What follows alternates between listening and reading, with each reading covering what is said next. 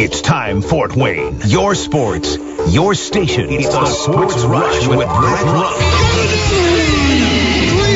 Max Landis. Covering all the topics that hit a nerve here in the Summit City. Clark, 11 yards, touchdown. Only on 1380 The Fan and 100.9 FM. Now here's your host, Brett Rump. The greatest, most interesting, most important person of all time. You are incredible!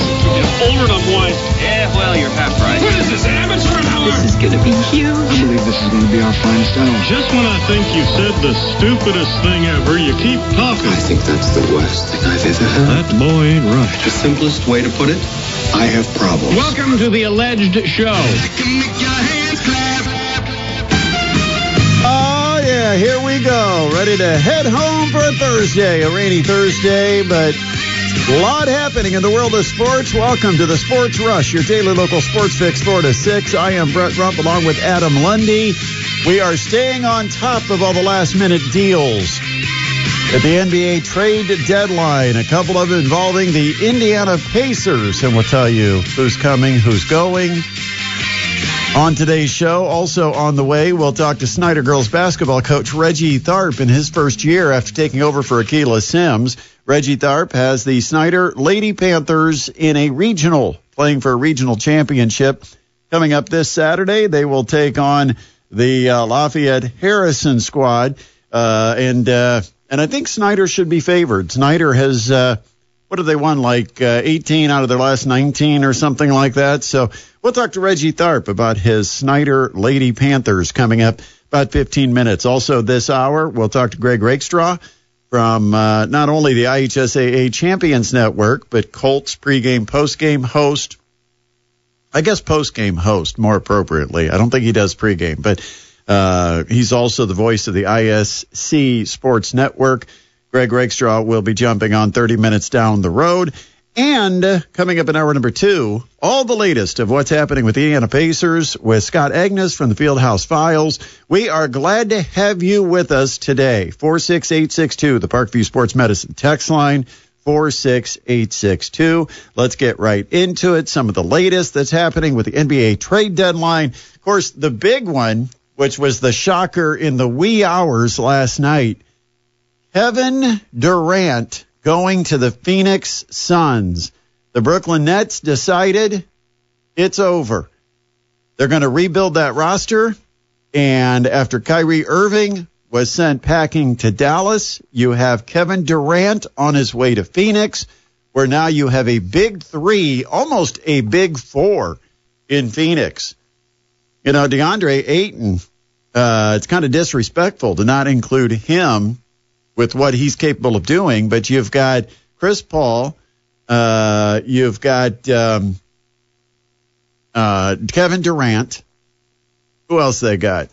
Well, you've got a lineup that's looking like you're going to have Devin Booker, Chris Paul, Kevin Durant, and DeAndre Ayton. Yeah, there's the big 4. I think Booker was the one I forgot. So, yeah, Booker, Paul, Durant, and DeAndre Ayton.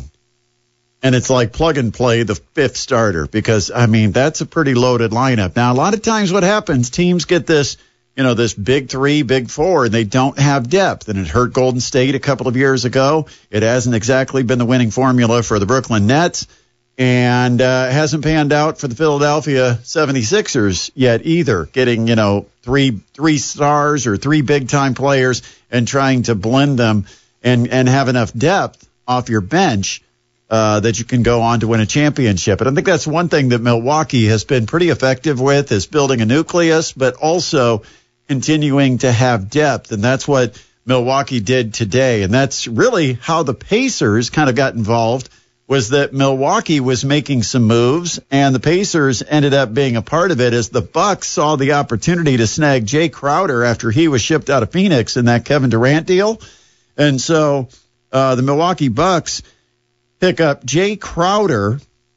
Now, the Nets get a couple of second-round picks. The Pacers ended up being the 3rd team in the deal to pick up some salary casualties, and among those, George Hill and Serge Ibaka. Jordan, is it Nwora? He is coming to Indiana, plus 3 second-round picks. And that's one of those where it's like, if you'll take these salaries, we'll give you picks for each one. And so the Pacers end up getting 3 more second-round picks. What years are those picks? Do you know? Did you happen to see what years those second-round picks are? I'm sure they're not all 2023 second-round picks. But George Hill, it is expected that he will suit up and be a Pacer, at least at this point. Serge Ibaka, it seems unlikely to become a Pacer, although that's still to be determined. There is a report out there that Serge Ibaka is going to be waived once the deal is completely finalized by the NBA office. But that was the position the Pacers were in. They could stockpile picks by being the dumping ground for any salary casualties with all of the moves that were being made. And there were actually, in my mind, there were a lot of moves made. They weren't maybe blockbuster moves, although the Kyrie Irving and the Kevin Durant, those probably considered blockbusters. But you had moves like Thomas Bryant from the Los Angeles Lakers. He got moved. He's heading to the Nuggets, and the Lakers get Davon Reed and 3 second-round picks. And, of course, we all know that the Lakers are short on draft picks. They've given up a lot of picks over the years, and so they're short primarily on first-round picks, but they'll take anything right now to try to get draft picks. And so Thomas Bryant off to the Denver Nuggets. What else do we have that's intriguing in today's draft news? The Russell Westbrook, D'Angelo Russell, Mike Conley 3-teamer, which was on, but then we weren't sure it was going to be finalized because Minnesota was hedging. Well, shortly after the show last night, guess what? It was finalized. Minnesota finally decided, yes, we'll go ahead and deliver on this. And so the Jazz get Russell Westbrook, Damian Jones, Juan Toscano Anderson, the Lakers' 2027 first-round pick, which, the Lakers, I think, only have the 2027 and the 2029 to deal with. The Timberwolves pick up Mike Conley, Nickeil Alexander-Walker, a 2024 second-round pick, a 2025 second-round pick, and a 2026 second-round pick, while the Lakers get D'Angelo Russell, Jared Vanderbilt, Malik Beasley, trying to complement the roster around LeBron James. It also tells you that the Los Angeles Lakers were not satisfied at all with the roster they had built around LeBron, because they've been making moves trying to get guys and almost change over the roster. Jakob Poeltl, and I only throw this trade in there because I like to say Jakob Poeltl, who's a former Utah Ute.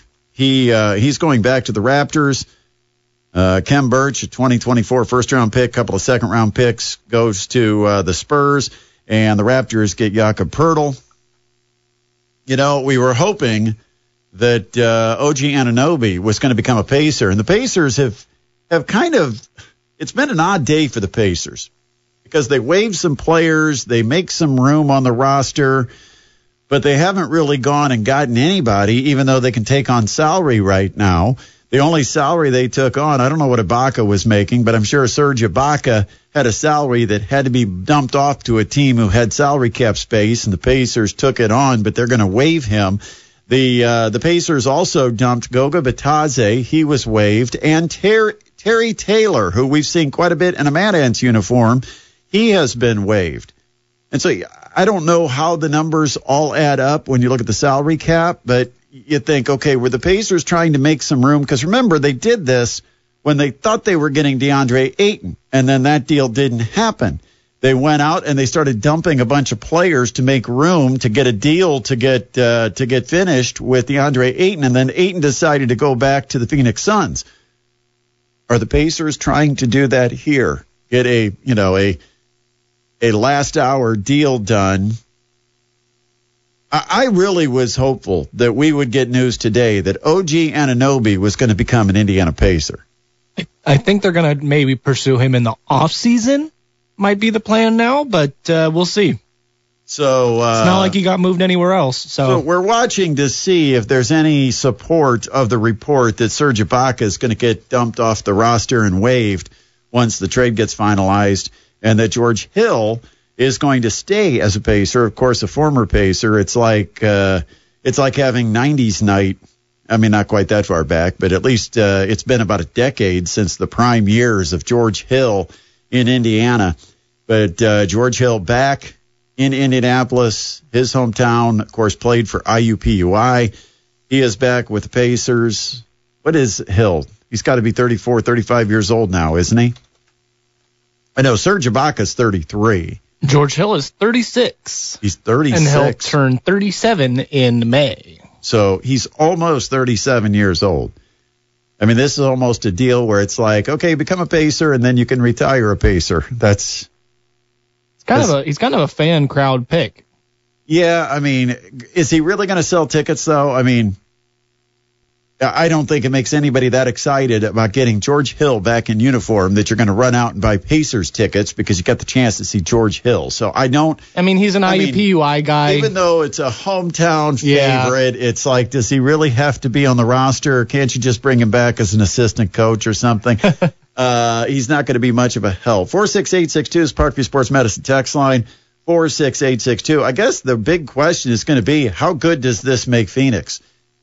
Is this one of those moves where, yes, there's only one basketball, but can these stars figure it out in a short period of time? And does Phoenix all of a sudden become the favorite over Golden State, Memphis, and Denver out in the West? Because I kind of feel like those are the three teams, Golden State, Phoenix, and Denver. Those were the three favorites in my mind in the West. Yeah, well, and then now you have to consider about the Dallas Mavericks with the addition of Kyrie Irving, I think, a little bit. I'm not buying. I mean, where has Kyrie won? The only time Kyrie has won is when it was LeBron James's team, and Kyrie was a clear Robin to that Batman. And everywhere else that Kyrie's been the Robin, it just hasn't worked. Yeah, we'll have to see how he is able to play with Luka Doncic being the main guy. Once he gets back in the lineup. Right. What do you have? 24 last night, I believe, in his Mavericks debut for Kyrie Irving. But you look at that Phoenix roster, where's the hole? Jay Crowder is going to be a guy that they will miss, but they will have to learn to overcome. In other words, what they're saying is we could score enough points to make up for the loss of the blue-collar work that Jay Crowder, because I really kind of like and respect Jay Crowder as a player because he's a guy that will give you defense every single night. He'll pick up rebounds for you. He'll hit a three-point shot when given the opportunity. He's not a guy that's going to want the ball in his hands very often. I like the way Jay Crowder plays. But you know, you certainly have to accept the loss of Jay Crowder when you've got an opportunity to pick up a Kevin Durant. And the Suns, I know, got their fan base. You want to talk about firing up a fan base? Oh, my. You know, our old producer, DC Hendricks, Phoenix Suns fan, said he couldn't sleep last night. Once he got the word, so excited, and he already wants to know how to order a Kevin Durant Phoenix Suns jersey. He wants one of the first. He's pumped. I don't blame him. Too bad the guy's not doing sports radio anymore. He'd have a great day today. Yeah, he'd have a lot of fun talking about Sean Payton becoming the coach of the Broncos. That's his football. That's the DC's football team. His basketball team, the Phoenix Suns, all of a sudden. And you know what was great is during the time that DC was a producer on this show, his team stunk. I mean, Denver was a dumpster fire, couldn't get a quarterback right. The post Peyton Manning years. Kind of what the Colts have been going through. And then the Suns weren't any good. He was a Seattle Mariners fan, and I think they had one of the worst seasons in Major League Baseball when he was the producer here. So he never had any bragging rights with his teams when he was a producer here on the Sports Rush. He still works for the company. He's up in South Bend running a couple of music stations or a music station. So you know, we still stay in touch, but, he's pretty excited about what the Phoenix Suns have done. 46862, Parkview Sports Medicine text line, 46862. Let's catch up. What are the latest headlines, Mr. Lundy? Well, we've kind of been going over them. Did we cover all the headlines already? We kind of did. But I have one for you. You just want to play the music and not worry about... Okay, give us the one you got. I have one for you. The San Diego Padres and Yu Darvish are in agreement on a new deal. It's for 6 years and $108 million. An extension for Yu Darvish as a Padre. Yes, and the rest of my stuff was kind of focused on the trade deadline, but we've been kind of covering that for the whole start of the segment. So. Okay, so I took your stuff. It happens, every once in a while the host has to steal the thunder. I'm sorry, it's right here on the sheet. Very first topic of the day. NBA trade deadline. Of course we're going to talk about the trades. Get this music out of here. Yeah, let's go ahead and wipe that out because your update was pretty sad today. It was terrible. Purdue hosting Iowa tonight. Of course, you can get all the play-by-play of Purdue and Iowa starting with the pregame show right after the Sports Rush. That's at 6 o'clock here at 1380 The Fan and 100.9 FM. Coming up on Saturday, we will be in tow. We will be arriving in Marion to cover the high school girls basketball regional. And among the teams we've got play-by-play coverage for, it is the Snyder Lady Panthers. They'll take on Lafayette Harrison, and we'll get an update on the state of the Panthers because their coach, Reggie Tharp, 20-4 in his first year, is going to join us when we return from the break. This is Chris Denari from the Indiana Pacers on Fox Sports Indiana, and you're listening to the Sports Rush with Brett Rump on 1380 The Fan and 100.9 FM. 7 o'clock this Saturday from Marion's Bill Green Arena. It is the girls 4A regional with the Snyder Lady Panthers taking on Lafayette Harrison. We'll be there with the coverage. Michael McIntyre on the call here at 1380 The Fan and 100.9 FM. Someone else that will be there is actually sitting on the Snyder bench, and he's joining us right now on the Masters Heating and Cooling Hotline. First-year coach Reggie Tharp. Reggie, congratulations on the sectional title. Thank you, sir. Appreciate that. And, of course, first year at Snyder, and you take over for a really outstanding coach. Lakeela Sims had the program obviously trending in the right direction. You had to feel some pressure, but you also had some talent. But there were maybe at the beginning of the season, I want to talk about the 2-3 start because I look at the schedule and you could say, yeah, we didn't concern ourselves with it because of the schedule we played. But that still doesn't replace that it was a 2-3 start. Was there ever any time where anyone doubted anyone else, whether it was the players doubting the coach doubting the players, anything else? Was there ever doubt or loss of confidence after those first 5? Well, yeah, obviously after you lose, you start the first 5 games and you start 2-3, there was some concern. I think I preached in the locker room the focus of staying together as a team. We knew the schedule we had in the first 5 games, and we knew it was a tougher schedule.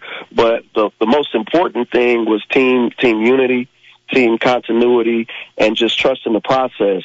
And I think that's really what it was. Like, you're always going to have people doubting you, your decisions, and your coaching style, especially me with being a first-year coach. But I think the biggest thing was the girls trusting the coaching staff and trusting the process as we went along. How is this team different from the one that played a year ago? How is your style or this personnel different? I think last year, obviously we were much, much more talented. I mean, when you lose two of the caliber players that we lost in Craig and as far as Levette, you lose a lot of talent. This year, I think it's more of a workman type attitude, like a hard working type team. Like we strive on playing together and defense as a team more than just one person per se. So we tend to focus on just the whole defensive side of the ball as a team defense. After you got through that 2-3 start, I look, and not long after that, in fact, even before November was over, you had a tough one on the road against Fishers. Now, we're very familiar that Fishers is going to be taking on Homestead, the other regional at Marion this Saturday, and you beat Fishers 74-63. What type of game was that, and what kind of opponent is Homestead going to face this Saturday? Well, I tell you, for us, that was the momentum shift right there. We were confident going into the game that we were able to compete with them, but going there actually and beating them the way that we did at their place, it kind of shifted the whole season, and the girls built confidence. When you're looking at Fishers, you're just looking at a tough, hard-nosed team. It's kind of us looking ourselves in the mirror. They pick you up full court. They pressure you. The two twins that they have are just phenomenal players. Obviously, they're going on to play at Ball State. So you definitely got to match their intensity and toughness anytime that you're playing them. Reggie Tharp Snyder, Panthers coach, Lady Panthers coach, joining us here on the Masters Heating and Cooling Hotline. Let's talk about this sectional because most of the so-called experts thought it was going to come down to you and Northrop, and then Northrop gets knocked off. How did that change your perspective on this sectional? Well, I mean, obviously, when you look at it and you look at the way Northrop handled Carroll in the first game, you kind of assume that it would possibly be us and Northrop.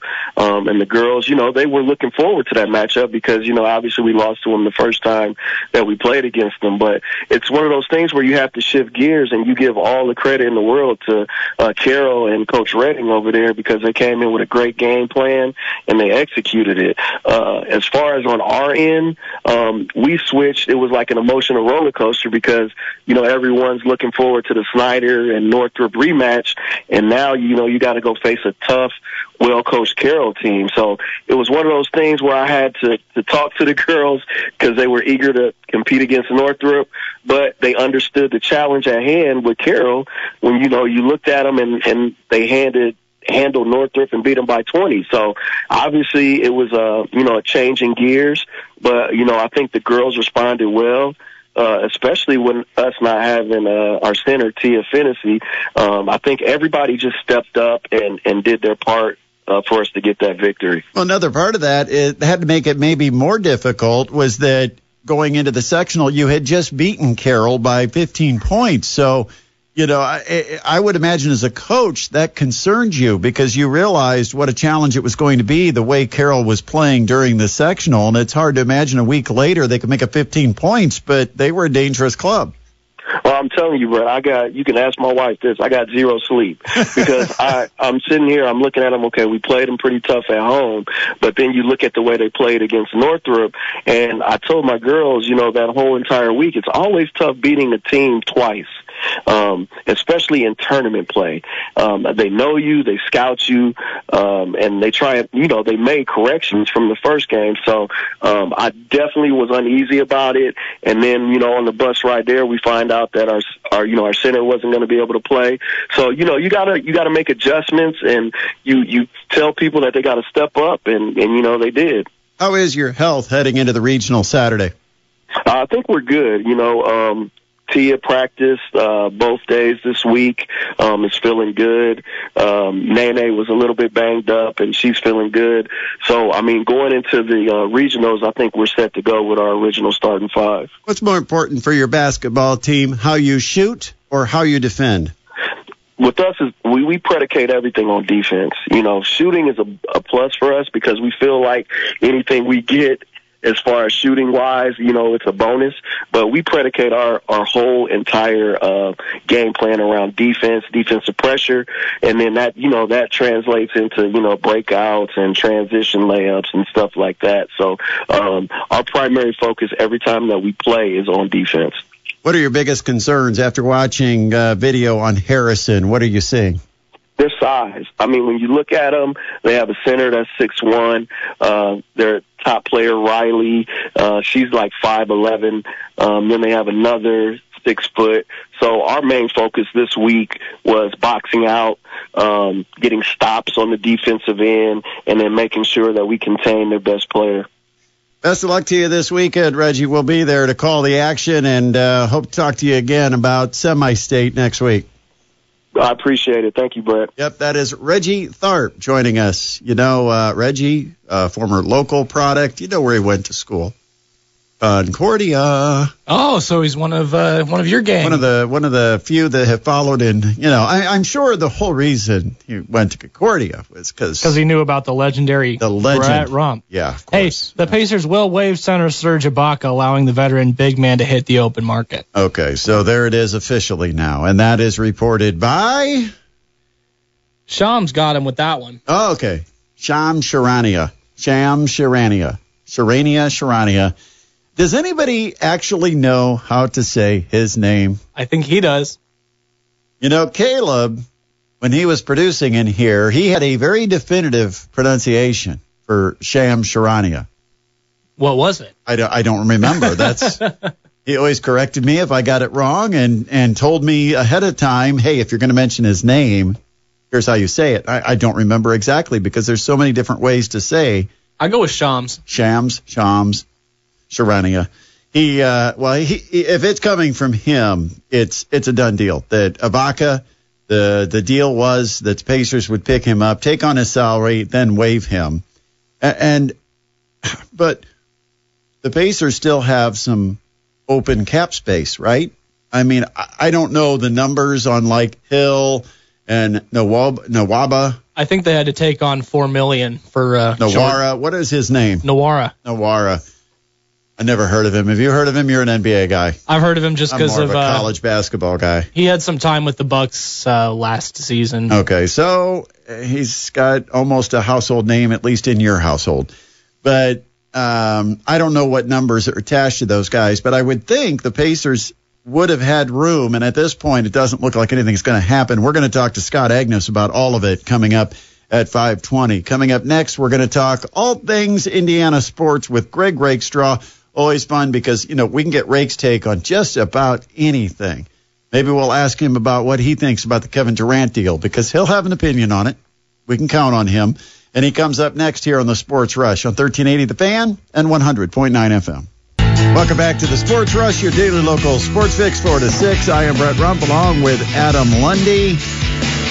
Fun day on the road yesterday. Got a chance to hang out at Christopher James Menswear. We enjoyed our time there. We enjoyed a chance to meet some of the fans of the show that came out, said hello, and we, of course, gave away some tickets in the process. That super sale that they've got going with up to 75% off. Yes, after the show, I did stick around, and I left with a Christopher James Menswear bag. Got some shoe swag is what I got. Yeah. And these are $375 shoes for less than $100. Pretty good deal.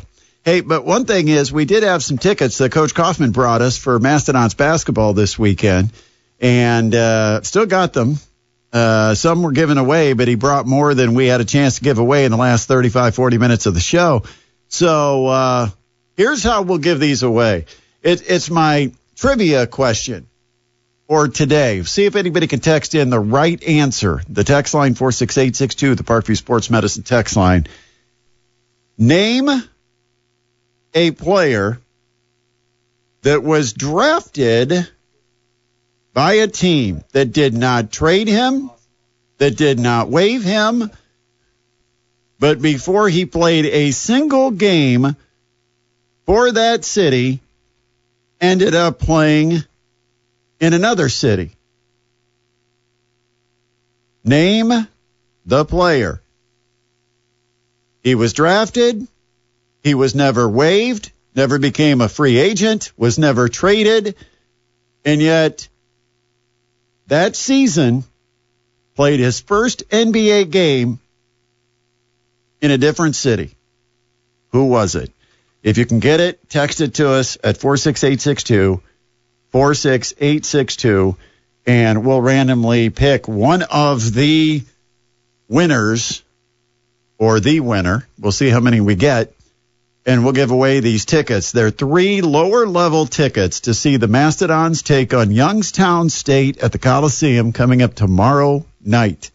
And for those of you that don't know, Youngstown State, right now the highest-ranked team according to NCAA net rankings in the Horizon League. They are also the first-place team in the Horizon League. Mastodons beat Youngstown State at Youngstown back on December 31st. And Youngstown State, one of the highest-scoring teams in the country, averaging around 84 points a game. This should be a heck of a showdown tomorrow night at the Coliseum, and you can get 3 lower-level tickets if you know the answer to that question. 46862. All right, let's get to the phone line. We've got a guest on hold waiting for us, and so let's immediately jump over and talk to ISC Sports Network and IHSA Champions Network and Colts Radio Network voice, Greg Rakestraw, joining us on the Masters Heating and Cooling Hotline. Afternoon, Rake. Afternoon, my friend. How you doing? Doing well. Mastodons and Youngstown State, the Dons have to go and flip that switch like they did a year ago because they've been very inconsistent. And nothing inconsistent about this Youngstown State team, man. They just score. And they have been the best story in the league. And I know that Milwaukee's had a great turnaround. But, Youngstown is one of the teams that is projected when you get an automatic qualifying conference like we have in the Horizon League. You start looking for good stories. And as a program that has never played in a Division I men's tournament, obviously Purdue-Fort Wayne is in the same boat, but Youngstown's been playing at this level just a little bit longer. They could be one of the cool stories of the month of March if they can make that first NCAA tournament. And, they have been the team to watch for sure so far in Horizon League play. Of course, Milwaukee has been the big story this week in the Horizon League after a team that you saw fall to IUPUI, giving the Jaguars their first Horizon League victory. Green Bay, they go on the road 2 days later and knock off a league co-leader in Milwaukee. Pretty amazing. That is the jaw-dropping story of the year because in watching Green Bay on Saturday, they reminded me so much of watching IUPUI last year, where you saw a couple of good pieces, but nothing that would indicate they had anything close to a win left on their schedule. They had not just not won a game since December the 10th. They had not been within a team by single digits at the end of a game for a month. And IUPUI, frankly, did not play exceedingly well in that game. They shot the ball well, at least from two-point range. They didn't do it well from three-point range, which has been kind of an issue for IUPUI all year. But IUPUI going into that game, had been losing close games, including at your guys' place a couple of weeks ago. There was nothing that would indicate that Green Bay was going to be competitive in that game. Now, I'll be honest with you, I was not overly impressed by Milwaukee when I had seen them play the couple of days before on that Thursday afternoon. It was an odd start time. Their best player got into foul trouble, and so maybe that was part of it. But I'm like, hey, Milwaukee's better, but they're not great. But the fact that Green Bay did that against anybody, let alone a team that had picked up 16 wins on the year to that point, floored me from what I saw from the Phoenix and how bad they were 2 days previously. Well, we're sticking with college basketball. A couple quick questions about the Hoosiers, the Boilermakers, and it's been an impressive week for the Indiana Hoosiers with wins over Purdue and then following it up with win over Rutgers. And I know this may sound like a ridiculous question, but I do want to ask your opinion. Which win was more impressive or more important for the Hoosiers, beating Purdue or following it up and beating Rutgers? Beating Purdue, because, again, of the caliber of victory it was to ignite the fan base, but also, you have now a win against the clear number one seed in the country in terms of Purdue. If they had followed up with a loss to Rutgers, it would have been disappointing. But again, Rutgers isn't exactly chump change. Rutgers is an NCAA tournament team as well, who is the other team that has a victory over Purdue this year. So even if Indiana had lost that game, they still would have had the resume line that said, beat a team that is clearly a number one seed, not to mention handing a rare loss this year to your number one rival. So it's great that Mike Woodson's team backed it up by beating Rutgers on Tuesday.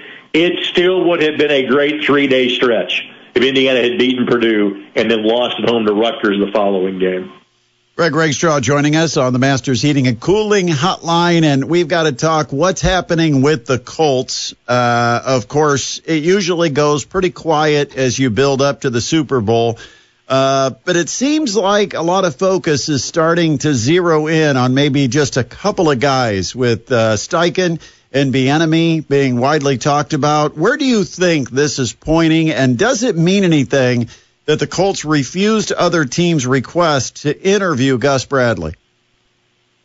Clearly you would think they'd like to keep Gus on board, but I also think that decision should be made by whomever the head coach is going to be.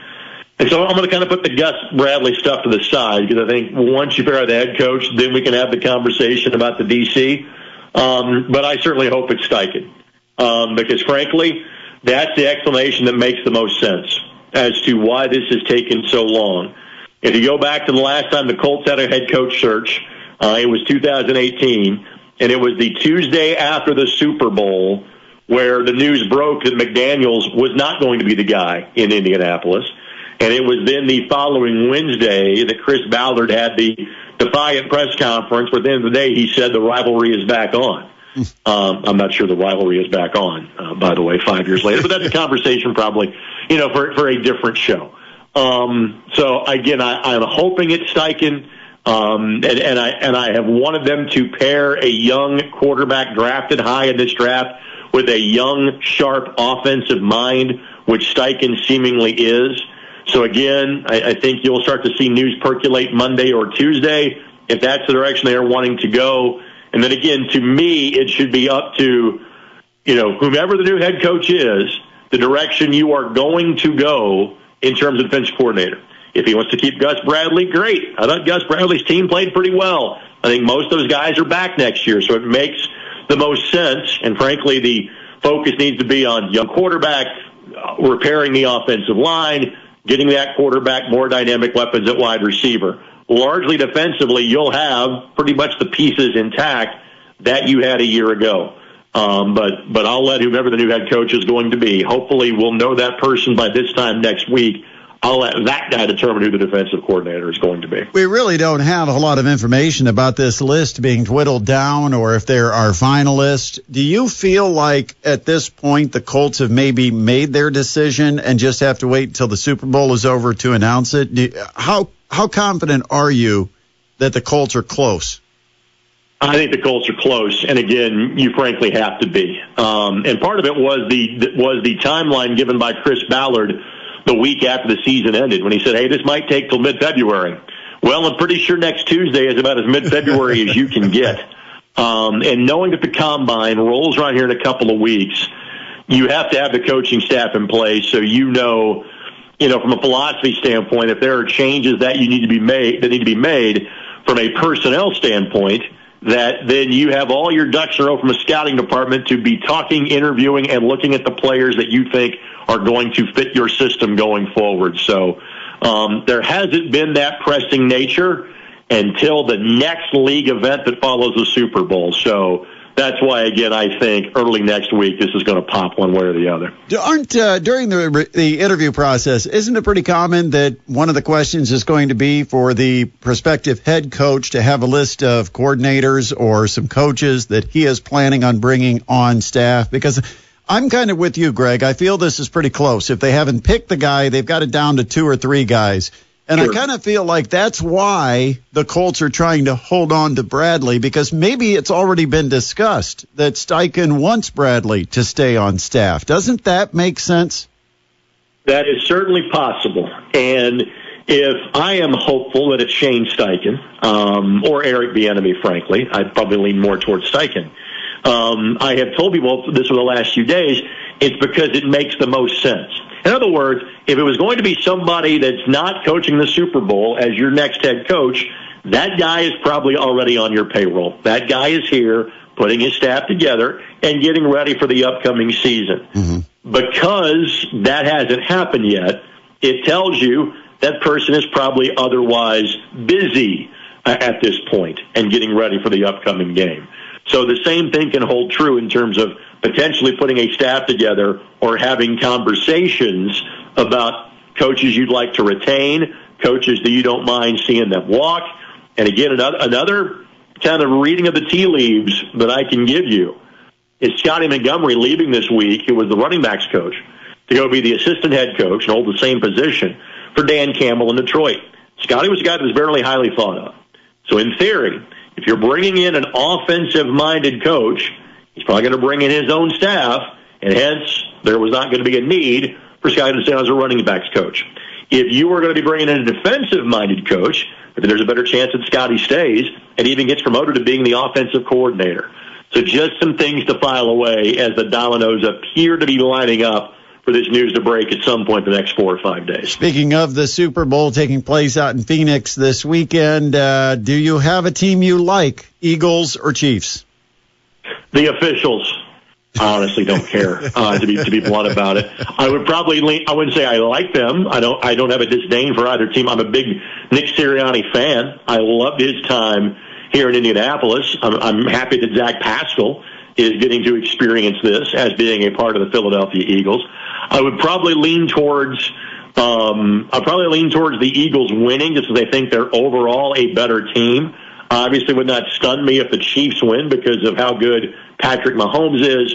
But, Brett, I'm probably rooting for the commercials and the snack dip when it comes to Sunday's big game. Isn't it kind of interesting that when you look at this, the two teams that are playing in the Super Bowl actually were two very competitive games. In fact, the Colts beat the Chiefs and had a nail-biter against Philadelphia. The two games were actually very similar games that were defensive battles that came down to a final possession.